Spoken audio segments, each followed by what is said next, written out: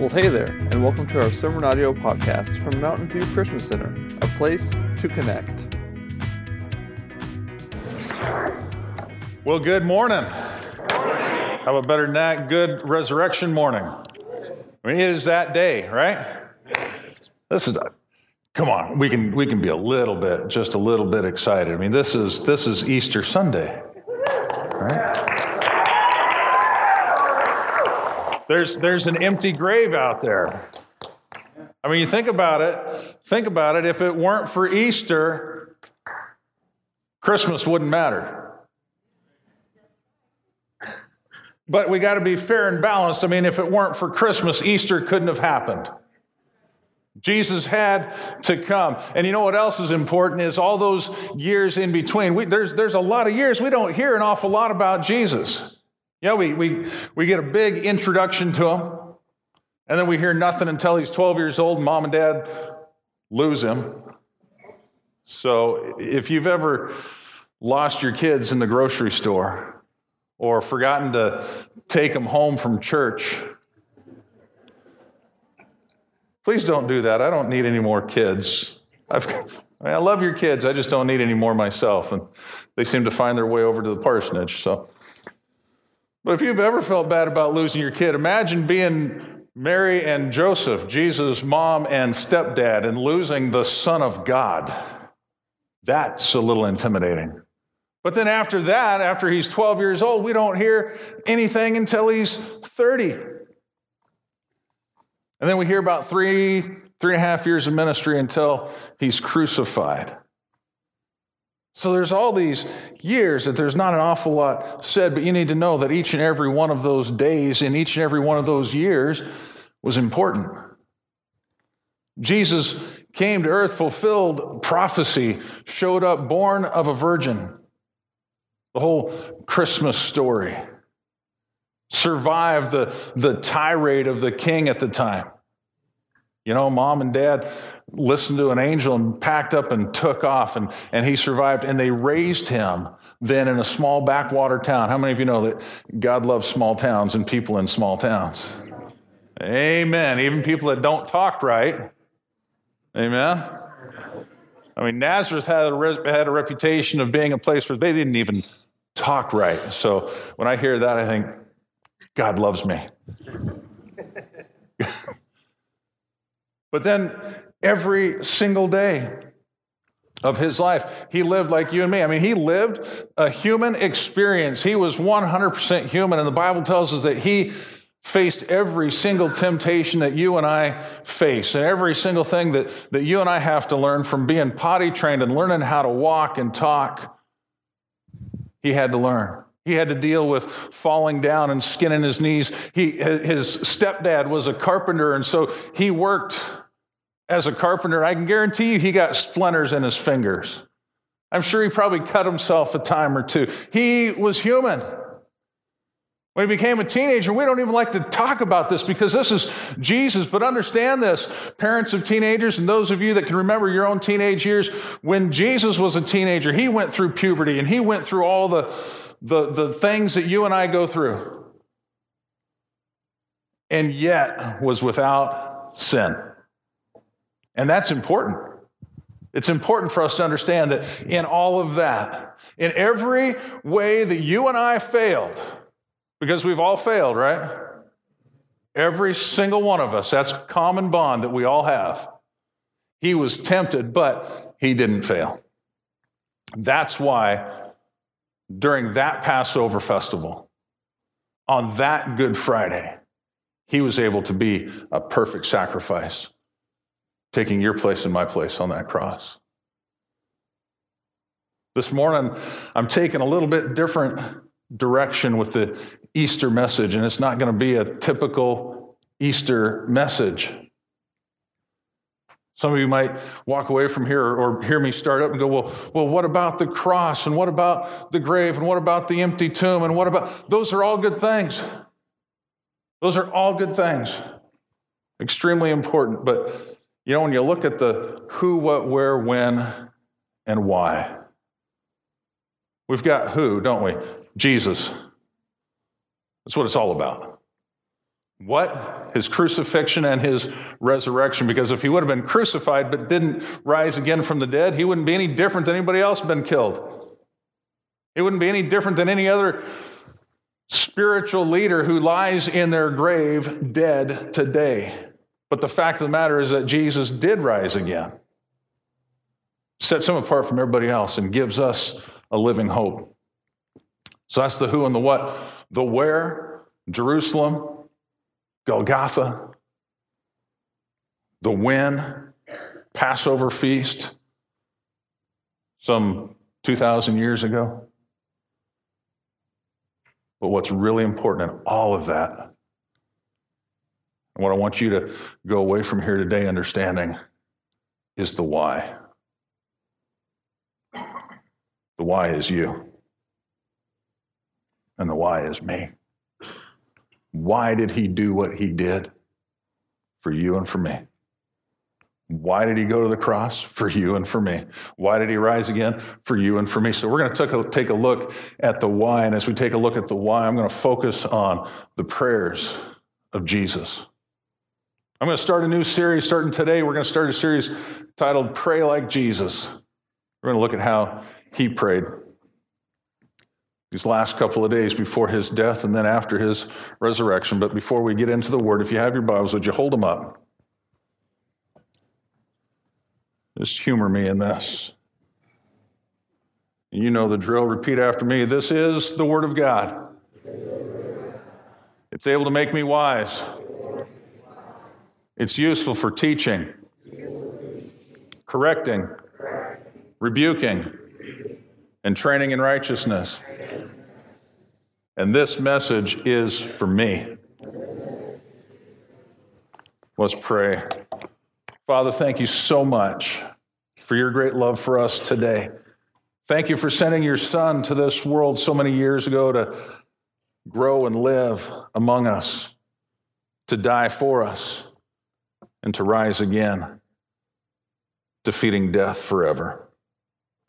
Lord, this morning I pray that the words of my mouth, the meditations of my heart be pleasing in your sight. And again, I ask that your Holy Spirit go where I can't go, to the very heart of each and every one of us. Lord, change us and transform us for your glory. In Jesus' name, amen. So go ahead and take those Bibles and open them up to John chapter 17. John chapter 17, we're going to start reading in verse 6. As you go there, though, I just want to remind you, the most powerful, or maybe make you aware that the most powerful of Jesus' recorded prayers took place near the time of his crucifixion. In fact, this prayer that he prayed on the night that he was betrayed. This is just before they went into the garden and he sweated drops of blood. This is just before he was arrested. This is how he prayed. Let's take a look starting in verse 6. Jesus speaking to the Father, he says, I have revealed you to those whom you gave me out of the world. They were yours, you gave them to me, and they have obeyed your word. Now they know that everything you have given me comes from you, for I gave them the words you gave me, and they accepted them. They knew with certainty that I came from you, and they believed that you sent me. I pray for them. I'm not praying for the world, but for those you have given me. They're yours. All I have is yours, and all you have is mine, and glory has come to me through them. I will remain in the world no longer, but they are still in the world, and I am coming to you. Holy Father, protect them by the power of your name, the name you gave me, so that they may be one as we are one. While I was with them, I protected them and kept them safe by the name that you gave me. None has been lost except the one doomed to destruction, so the scripture would be fulfilled. I'm coming to you now, but I say these things while I am still in the world, so that they may have the full measure of my joy within them. I've given them your word, and the world has hated them, for they are not of the world any more than I am of the world. And my prayer is not that you would take them out of the world, but that you would protect them from the evil one. They are not of the world, even as I am not of the world. Sanctify them by your truth. Your word is truth. As you sent me into the world, I have sent them into the world. For them I sanctify myself, that they too may be truly sanctified. Verse 20, my prayer is not for them alone. I pray also for those who will believe in me through their message, that all of them may be one. Father, just as you are in me and I am in you, may they also be in us, so that the world may believe that you have sent me. I have given them the glory that you gave me, that they may be one as we are one. I and them, you and me. May they be brought to complete unity to let the world know that you sent me and have loved them even as you have loved me. Father, I want those that you have given me to be with me where I am and to see my glory, the glory you've given me because you loved me before the creation of the world. Righteous Father, though the world does not know you, I know you, and they know that you have sent me. I have made you known to them and will continue to make you known in order that the love that you have for me may be in them, and that I myself may be in them. That's a mouthful. It's a fairly long prayer, but it's a pretty powerful prayer when you break it down. And I want to talk about this. I'm going to bring out a few things. I want to highlight a few things. But sometimes we get intimidated by that word prayer. And I want to put your minds at ease. Prayer is not intimidating. Prayer is simply communication with God. Prayer is communication with God. And it's not just talking to God, but it's also listening to Him. We don't like those one-way conversations, do we? We have enough of that when we raise teenagers. It seems like it's just a monologue. We're standing there telling them the same thing over and over and over again. We want some interaction. Talk to me. We want interaction in our relationships with our spouse and our loved ones. We want to know what's on their hearts and what's on their minds. That's what communication is, talking and listening. We need it. Do you know that failure to communicate is the number one cause of divorce in this country? Probably in the world, but in this country, number one cause for divorce is a failure of communication or lack of communication. Oh, there's other things that get highlighted, money issues and intimacy issues and things like that. But the bottom line, if we would learn to communicate about those issues, if we would learn to communicate, we could do better. And here's the sad truth of the matter. When we fail to communicate in our relationships fail. Now, if that's true when it comes to a relationship between a husband and a wife, when we fail to communicate in that relationship fails. If that's true in that relationship, how much more true is it in our relationship with God? We need to learn to communicate with God. But again, not just telling him what you want. He's not some genie in a bottle that you rub and get 3 wishes. It's not some deal where you put some coins in some, heavenly slot machine and it comes up cherries and you get to ask God for whatever you want. We need to learn to communicate with him. Share with him about your life. Let's not, I don't even care if you get rid of the word pray and insert talk. Talk to God. There's a thought. Listen to God. It's an even better thought. A lot of us are really good about talking to God. We tell him everything. We tell him everything we want. We tell him everything we're not happy with. We complain about the way everything's going, and then we say, all right, goodbye, great time, thanks, and walk out the door while he's sitting there going,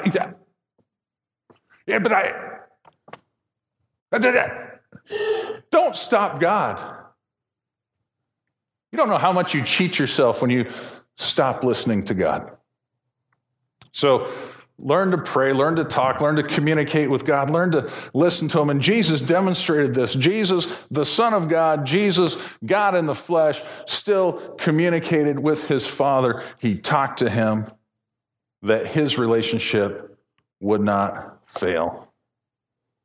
Is it any wonder, since failure in communication causes failure in relationships, is it any wonder then that the enemy of our soul works so hard to disrupt our communication with God?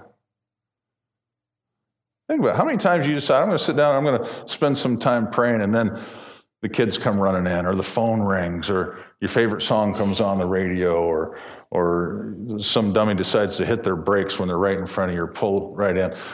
Now, I will say this. I think it's really good to pray while you're driving. Just keep your eyes open. It's okay to pray with your eyes open, especially if you're behind the wheel. But how many times do we decide, hey, I'm going to spend some time with the Lord, and everything comes up that normally wouldn't come up? Sometimes we got to be really, we have to be intentional about our communication with God. You might have to turn your phone off, turn your radio off, go into your room, maybe go into your closet. Jesus talked about going into a prayer closet. We got to do that. When Deb and I were dating, this was back in the olden days before there was cell phones and computers and all this stuff. This was, it wasn't quite so far back that we were riding horses and sending telegrams, kind of in between. But we had to communicate. If we wanted to talk to each other throughout the week, because I was stationed at Fort Dix in New Jersey, and she lived in Harrisburg, Pennsylvania. It was 2.5 hours one way in a 67 Camaro with a 327. Now, that's a long ways.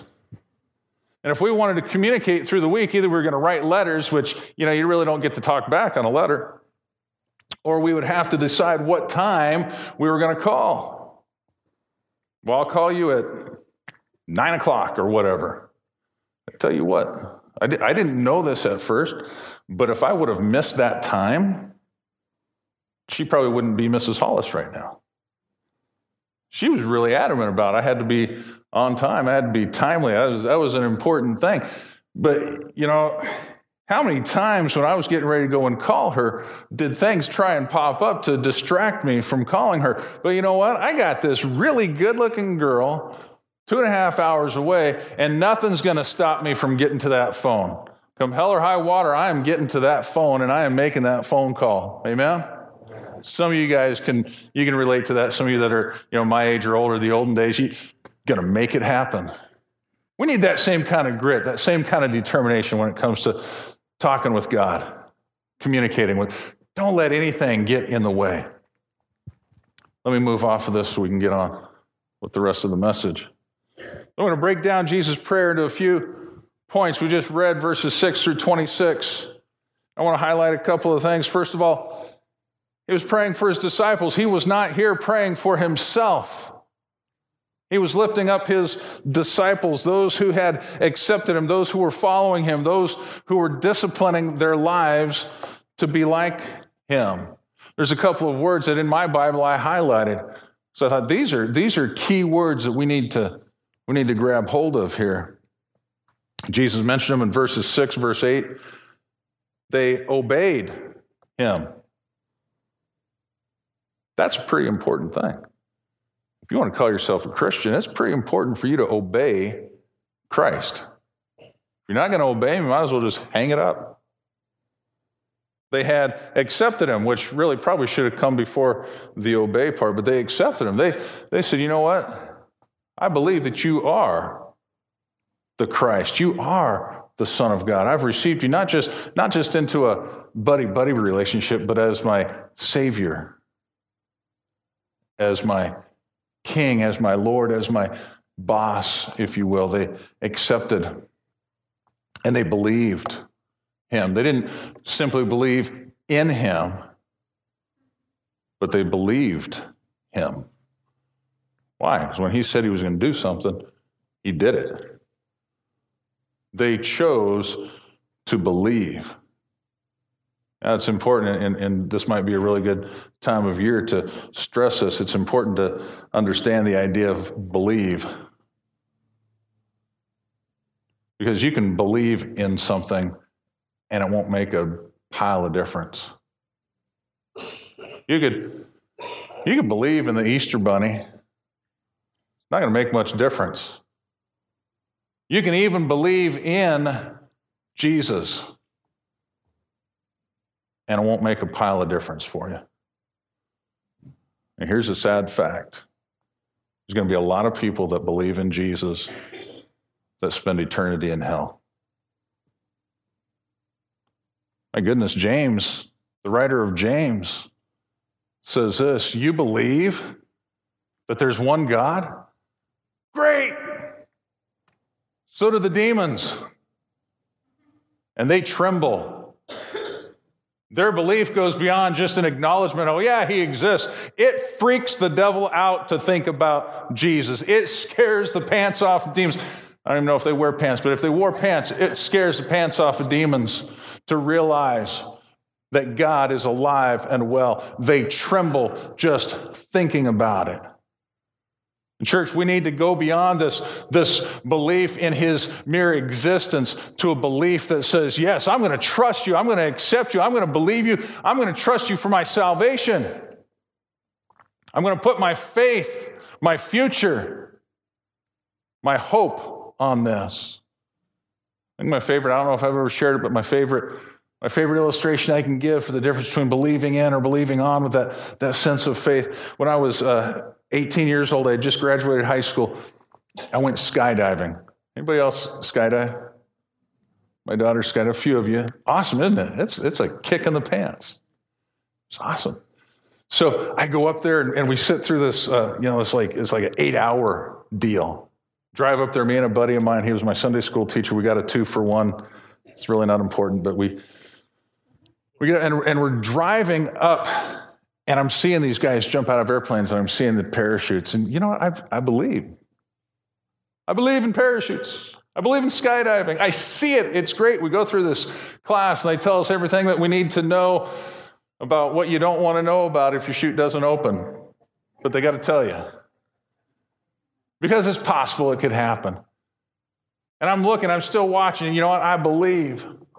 And so I go and I got my boots on, I got my helmet on, and they strap a parachute on me. And I've got this parachute on me. I can feel it. I believe in parachutes. And then they line us up. They put 3 of us in this plane, and then the jump master and the pilot. And they, I know what the reason was. They put you in according to size, the smallest person first. They go back to the end of the airplane, then the next smallest, and then the largest person, because the largest person has to be the first person out of the plane. There's this thing with gravity, and they don't want a big person falling on a smaller person. It could ruin both their days. Guess who was the biggest person? It was me.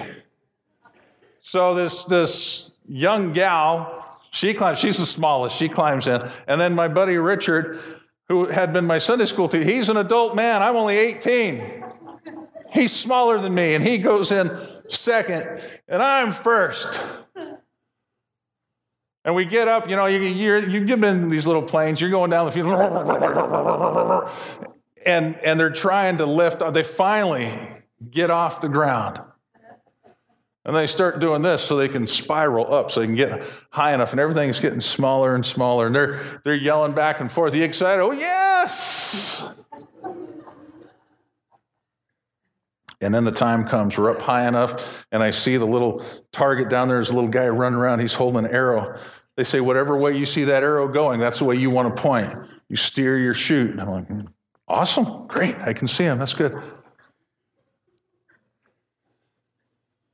They open the door. They're doing 75 miles an hour. How many of you stick your head out the window at 75 miles an hour? They open the door. All right, first up. You're going to sit on the edge. You're going to stick your feet out this door. You're going to put your foot on the little peg down there. You're going to grab the bar underneath the wing. You're going to climb out and you're going to hang. You're going to hang underneath the wing. While you're hanging underneath the wing, I want you to turn and look at me. I'm going to take a picture. I want you to smile for the picture. When you see me wave, you let go. Awesome! Looking forward to this. So the door opens, I stick my foot out and goes, whoa! And I scoot forward, and that's a long ways down. And he says, go on out. So I go to put my foot on the little peg and reach up, and my foot misses the peg. But I've got lightning quick cat-like reflexes, so I kind of kick off, and I grab that bar, and this isn't how I planned it.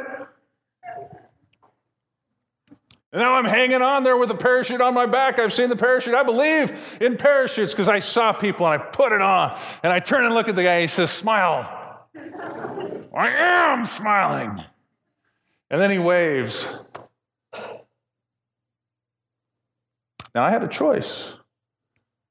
I could either fight my way back into the plane.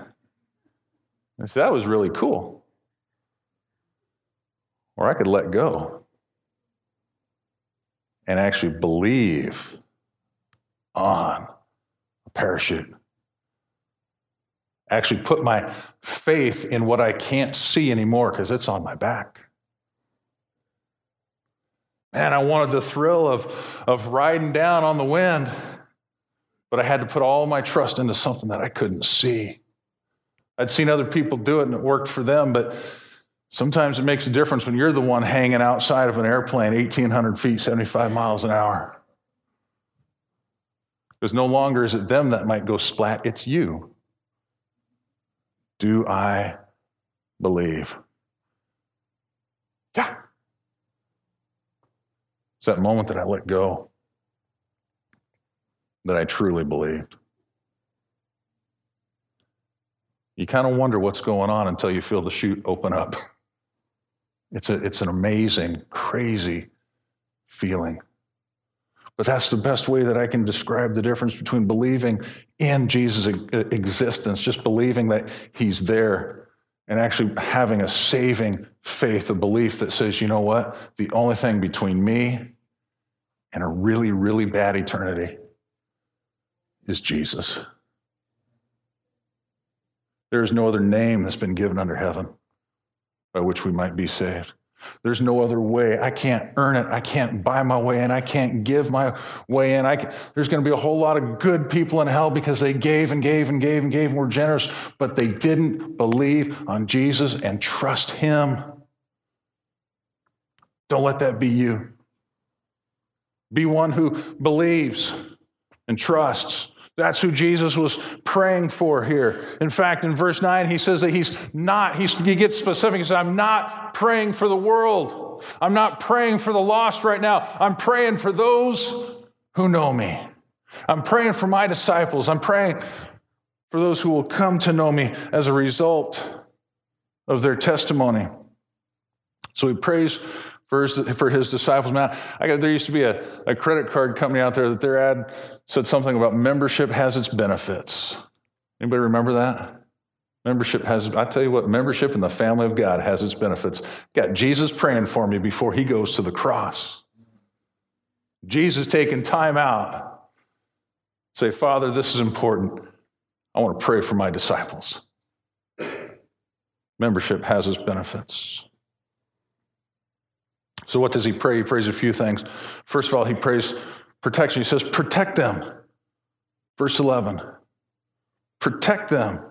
He goes on to say that he protected them while he was in the flesh, while he walked with them. He protected them by his name and by his presence, but now he was leaving. He wasn't going to be walking the earth anymore. He was going back to heaven to be with the Father. And since I'm not going to be there, Dad, I need you to protect them. They're still going to need protection. He promised that he wouldn't leave us as orphans. John chapter 14, verse 18, he says he won't leave us as orphans. He sent his Holy Spirit. But even before that, he's praying that the Father would protect us. How many of you have seen the movie Bucket List? Jack Nicholson and Morgan Freeman. And there's a scene in there, it makes me think of this, when Jesus is talking about protect them. Remember the scene, they're sitting up on top of the pyramids and they start talking kind of serious, and we find out Jack Nicholson had a daughter and they had a falling out. He wasn't invited to the wedding and because he didn't approve of the man. And he said, he intervened, first time he hit her. Morgan Freeman looks at him, he's thinking about, how does a father deal with this? He says, what'd you do? Jack Nicholson looks at him in that look that only he can give, that voice. And he says, I called the guy who takes care of these kinds of things. That's what Jesus was doing there.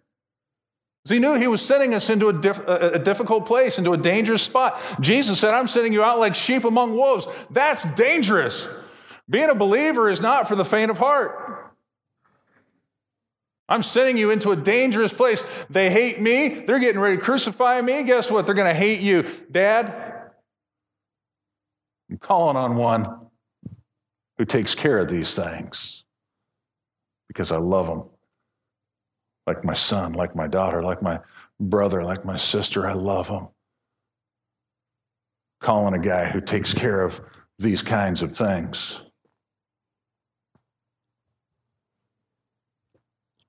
When Queen Esther in the Old Testament, the book that bears her name, when she was faced with the opportunity to speak up for her people and potentially die,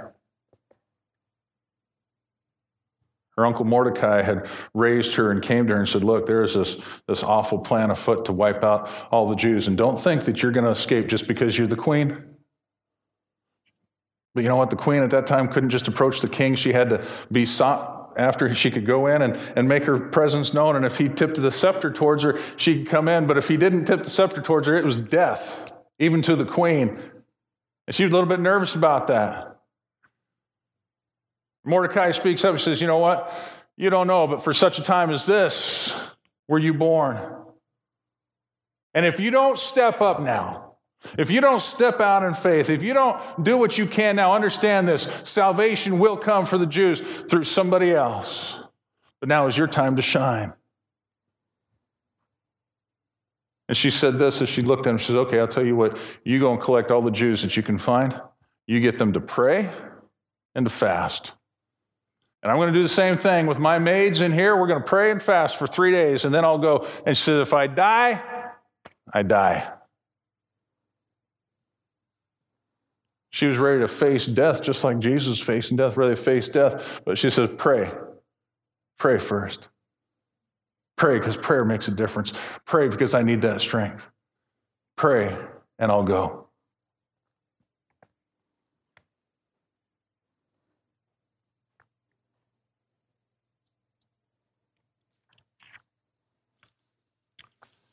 It's interesting to me that God sees things a little bit different than we do. The Bible says that his ways are higher than our ways, and his thoughts are higher than our thoughts. Even the way that we view safety is different than the way that he views safety. Did you notice in there, in fact, in verse 15, Jesus specifically didn't ask the Father that he would take us out of the world or remove us from the danger zone, but rather that he would protect us in the danger zone. I don't know about you, but the way I see protection is like, get me as far away from that danger as possible. But Jesus, cruising around with his disciples, he would take them right into storms. He knew storms were coming. Let's go get in the storm. He knew people were coming to kill him. Let's go. And he speaks to the Father and he says, protect them, but I'm not asking you to take them out of the world. I'm not asking you to move them away from the danger zone. I'm asking you to be with them, to protect them in the midst of the danger zone. I think we miss out on a lot of the blessing that God has for us, a lot of the experiences and the protection that he desires to give us when we start putting down rules and regulations for God. Okay, God, I'll go everywhere you want me to go as long as it's safe and I have a bulletproof vest. God, I'll do your will anywhere you want me to, as long as it's within these parameters and there's no bad guys near me, as long as I can have all sorts of friends. Because you know what? Being a Christian, being in ministry ought to result in friends. Doesn't always. Not always. Let me tell you something. You are never going to be in a safer spot than being right in the center of God's will. And I'll go so far as to say this. As long as I'm walking in the center of God's will, I'm invincible until the Lord wants to take me home. That does not mean I'll never get hurt. There are those here that are aware that I, on occasion,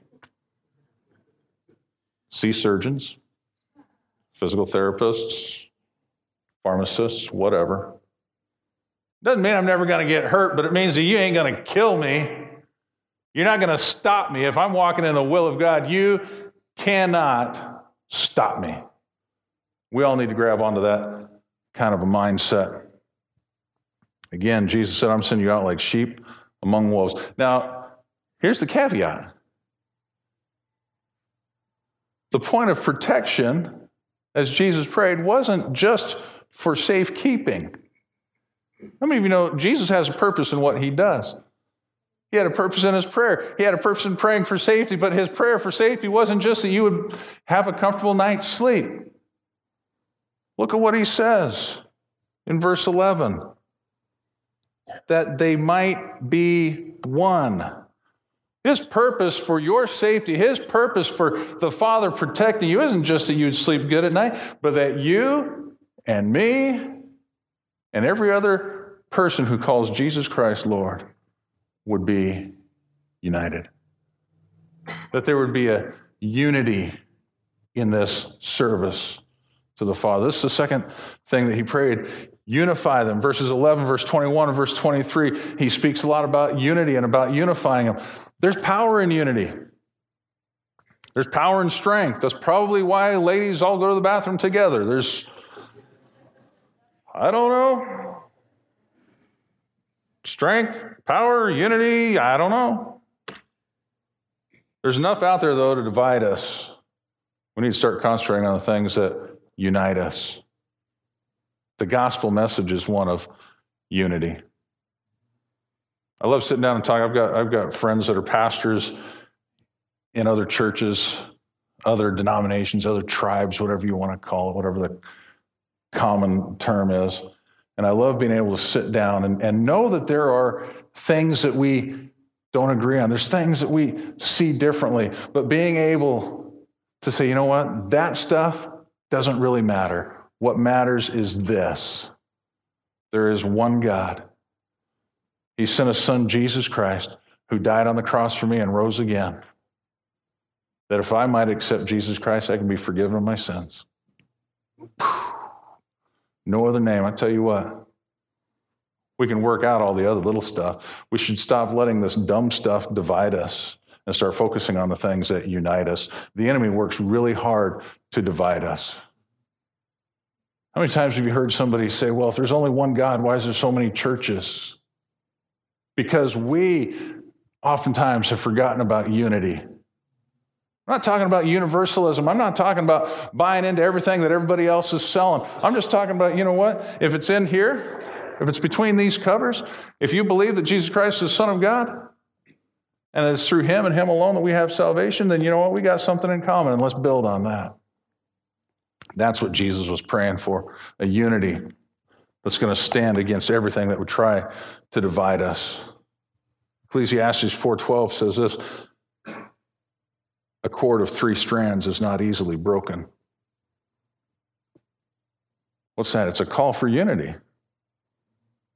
We're stronger together than we are apart. So he works and prays for unity while Satan works hard against this unity. It's high time that we begin working on the unity that Jesus himself was praying for. Because we got our responsibility. God does his part, we got to do our part. We're not just put here to float along and go, oh, yeah, that's cool. We got to put our hand to the plow and got to do our part. Next, verse 17. He prayed that the Father would sanctify them or sanctify us. To sanctify means to purify from sin. Now, Jesus was about to die on the cross and pay the price for our sin, but we, his people, would still need to be set apart from sin. So it's not enough just to have the forgiveness, just to have the soap hanging on the, I almost said soap on the rope, have the soap sitting on the counter in the tub that we can pick it up and use, but we actually have to pick it up and apply it to our lives. Jesus paid the price. But until we ask him to apply it to our lives, it doesn't do us any good. We need to be sanctified, and then we need to separate ourselves away from that sin. It's an ongoing process. You get saved, you don't just stop sinning. You get saved, you don't just stop being tempted. We got to be sanctified, and Jesus was asking the Father, sanctify him, separate him from the sin, purify him from the sin. It gets really frustrating whether you're raising pets or you're raising kids. Sometimes they act the same and they smell the same.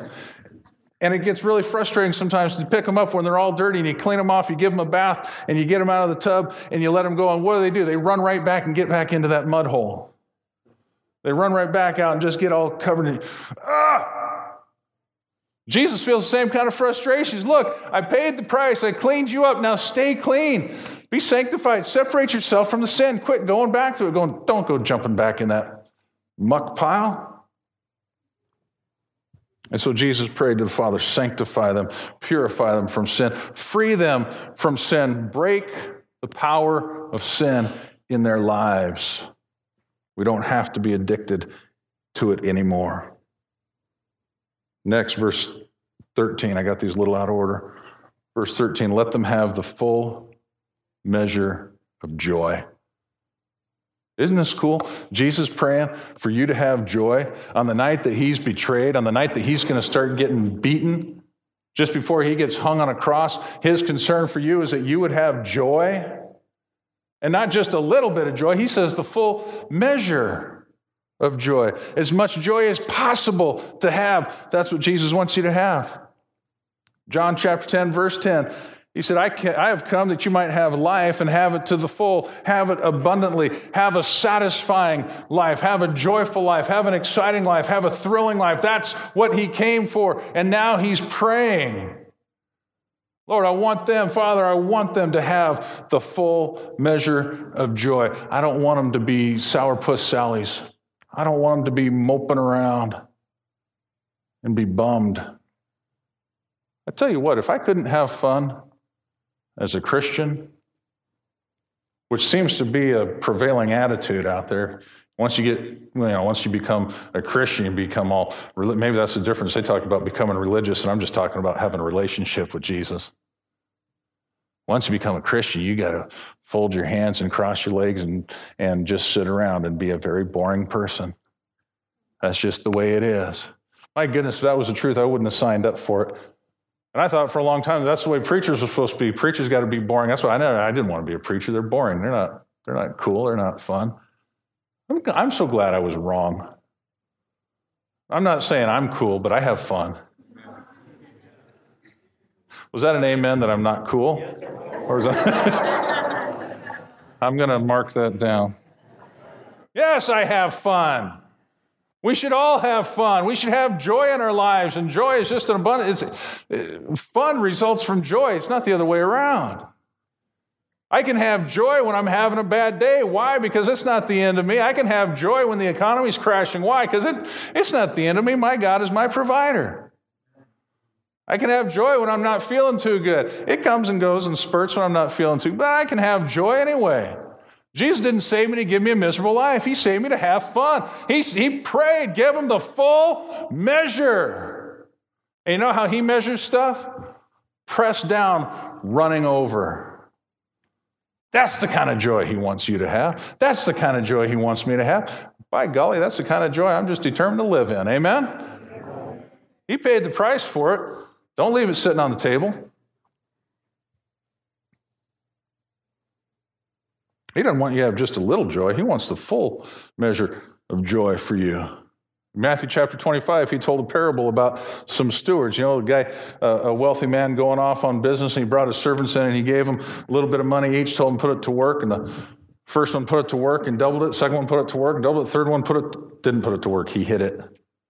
That guy got rebuked when the master got back, but the other two, they heard the same thing. They heard, well done, you good and faithful servant. Now, come and enjoy your master's happiness. Dude, enjoy your master's happiness. That's what I want. But we got to be good, faithful servants. Let's move along. Oh, I've only got like 20 minutes left. You know, it's really funny. You think I'm joking. And so these are the things that he prayed before he went out to the garden. This is the stuff he was praying for us as he's getting ready to face the worst night in the history of the world. This is what he's praying for us. He finally, in Mark chapter 14, you can flip there if you would like. Mark chapter 14 chronicles his prayer in the garden. And I'm not going to spend a lot of time developing that.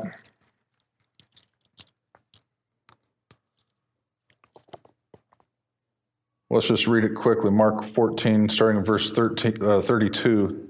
Mark 14:32. They went to a place called Gethsemane, and Jesus said to his disciples, "Sit here while I pray." And he took Peter, James, and John along with him, and he began to be deeply distressed and troubled. Verse 34, "My soul is overwhelmed with sorrow to the point of death." This is him. This is reality is setting in. Jesus is saying, "I am so distressed, I could die." He says, "Stay here and keep watch." Going a little further, he fell to the ground and prayed that if possible, the hour might pass from him. Here he's finally praying for himself. And listen to how he prays. He says, "Abba," which is Greek for daddy. "Father," he says, "everything is possible for you." This is a declaration. He knows that his Father can do anything. There is nothing that is beyond his capability. Everything is possible. With that in mind, take this cup from me. Jesus didn't want to go to the cross. He didn't want to experience the pain. And he knew that his Father absolutely could keep him from it. That's why he said, "It's possible. Everything's possible." But he finished up that prayer with, "Yet not what I will, but yours." You see, when he got around to praying for himself, he still wanted to put the Father's will in the forefront. I know you can do all these things. And here's the truth, Dad, I don't want to do this. But if I don't, our plan's not going to succeed. So not my will. Dad, I take my will, I take my desires, and I'm laying them down right here. Not mine, yours. How could he say that? Because he knew the Father, because he trusted the Father, because he was united with the Father, because he sanctified himself. Start praying for ourselves. We need to start praying that way. Lord, I know you can, but what I want is your will. And he comes back and he approaches the disciples. This happened 3 times. They would fall asleep. He'd go away and pray for an hour, and they'd fall asleep. So we know he was saying something a little bit more than what Mark records here. He'd come back, and they had fallen asleep, and he woke them up at one point, and he said this. He said, "Guys, you need to wake up and pray that you don't fall into temptation. Because the spirit is willing, but the flesh is weak." And I've heard people use that phrase. They quote Jesus, the spirit's willing, but the flesh is weak, as if that gives them excuse to go out and do something stupid. Well, Jesus said the spirit's willing, but the flesh is weak. My spirit really wants to do the right thing, but my flesh is so stinking weak, I think I'm just going to go over here. Jesus said it. That's not what Jesus meant. He said, you need to understand you're weak. You need to understand you got problems. Your spirit inside you wants to do the right thing because I birthed that in you. But just having that desire isn't enough. You need to pray that you don't fall into temptation. Oh, I don't get a pass because I've got weak flesh. In fact, it's actually a point of accountability. Jesus is saying, I know and you know. Now, maybe you ought to start communicating with my Father about that. I'm going back to pray.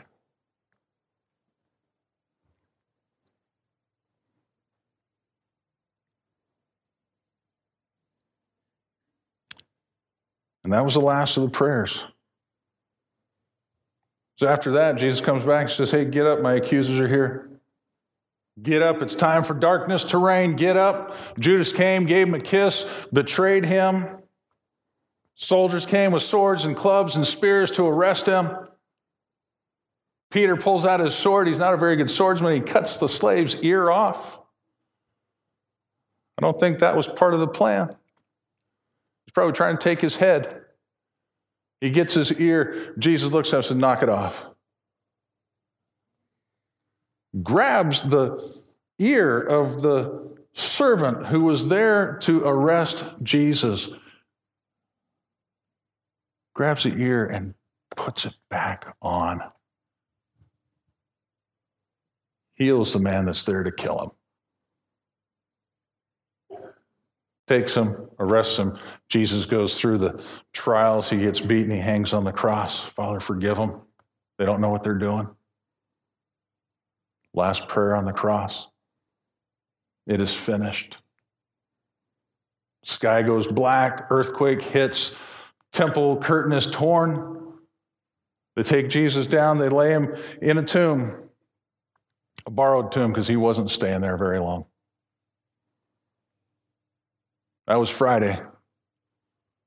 Sunday's coming. Things look pretty bleak on Friday. All Jesus' disciples, all his followers are scattered out and scared and bummed. Saturday is a special Sabbath. They couldn't do any work. Sunday, the ladies go to anoint his body for burial. They still didn't get it. They got there and the tomb was open. They didn't find Jesus. They found an angel saying, "Hey, why are you looking for the living among the dead? Jesus isn't here. He did what he said he was going to do. He's alive. He's alive." That's a little better. Should I try a third time? Man, he's alive.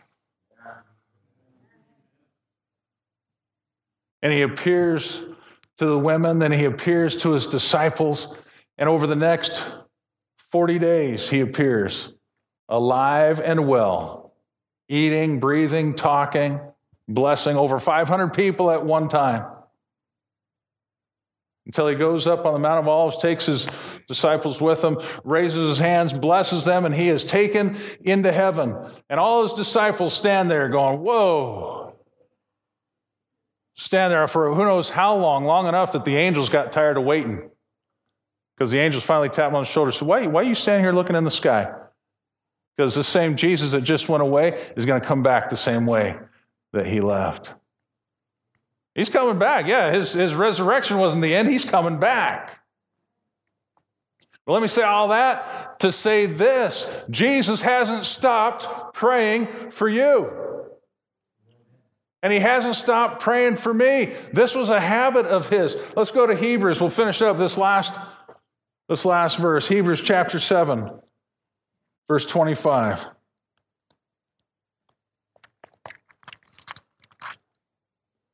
Says this.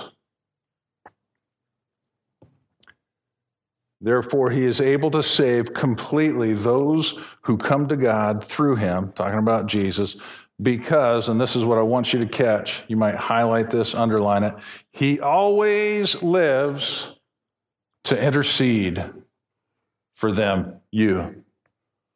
Jesus, since he ascended into heaven, has been standing at the right hand of the Father, talking to the Father, praying, if you will, interceding for you and for me every day. Every day for the last 2,000 years, Jesus standing by the Father, interceding, praying for you and for me and for all those that God is putting in our paths that we might love them to Christ, that we might demonstrate his passion and his compassion, that we might show them that there is a better way. And all we got to do, guys and girls, live it. Live it. Why? Jesus is praying. It doesn't get much better than that. Jesus is praying for you. Question is, what are you going to do about it?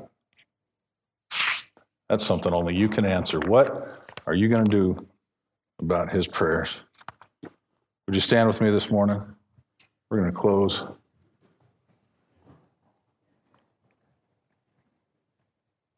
I want you to be able to walk away from here today joyful. I want you to have the full measure of joy that Jesus intended. I want you to walk away from here excited, maybe a little bit humbled, knowing that Jesus is praying for you today. But I also want you to walk away from here transformed by the power of his grace. If you're here today and you know Jesus Christ, you've been serving him for years and years and years, I want you to walk away from here with just a fresher sense of his love in your life. If you're here today and maybe you made some kind of commitment to the Lord years ago, but you haven't really been living it, this would be a really good day, be a really good time to say, Lord, can we start walking together again? And you know what? If you're here today and you've never made a commitment to Jesus Christ, you've never made him your Lord, it's a really great day to change that. And it doesn't take anything more than Jesus. Thank you for dying on that cross. Thank you for rising again. Here I am, take my life. Forgive me.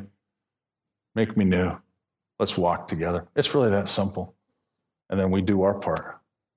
Let's pray. Lord Jesus, thank you so much. Lord, I'm humbled and I'm amazed that on your last night on this earth before you were crucified, you spent time praying for me. Lord, you did what we couldn't do. You were in a place that none of us could go to. Lord, you did it for us. You did it for me, and you prayed for me, and I thank you for that. And Lord, you prayed for every one of us. So Lord, this morning, I just pray for each one as we get ready to say our final amens and walk out of here today. I pray, Lord, for those that have known you and have faithfully served you. Father, I pray that you would encourage them and strengthen them and bless them, Lord, that this would be a day of realizing once again the depths of your love and passion. Lord, I pray for those this morning that maybe they had some kind of a relationship with you at some time in the past, but they've let it fall to the wayside.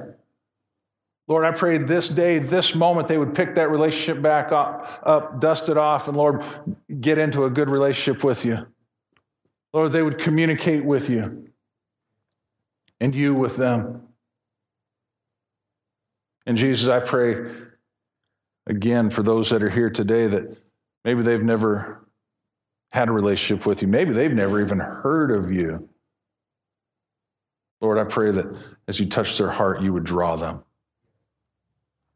Lord, that your peace and your passion and your compassion would override any fear and frustration. And God, that you would draw them close and build them up. Lord, let us walk from this place today excited and transformed. And Jesus, I pray as we walk out of here that we would take church with us. We would take church outside the walls to those that desperately need you. We'll be quick to give you the praise and the glory in your precious name. Amen. Thank you for checking out our podcast today. For more information, you can find us on the web at www.mountainviewchristiancenter.net.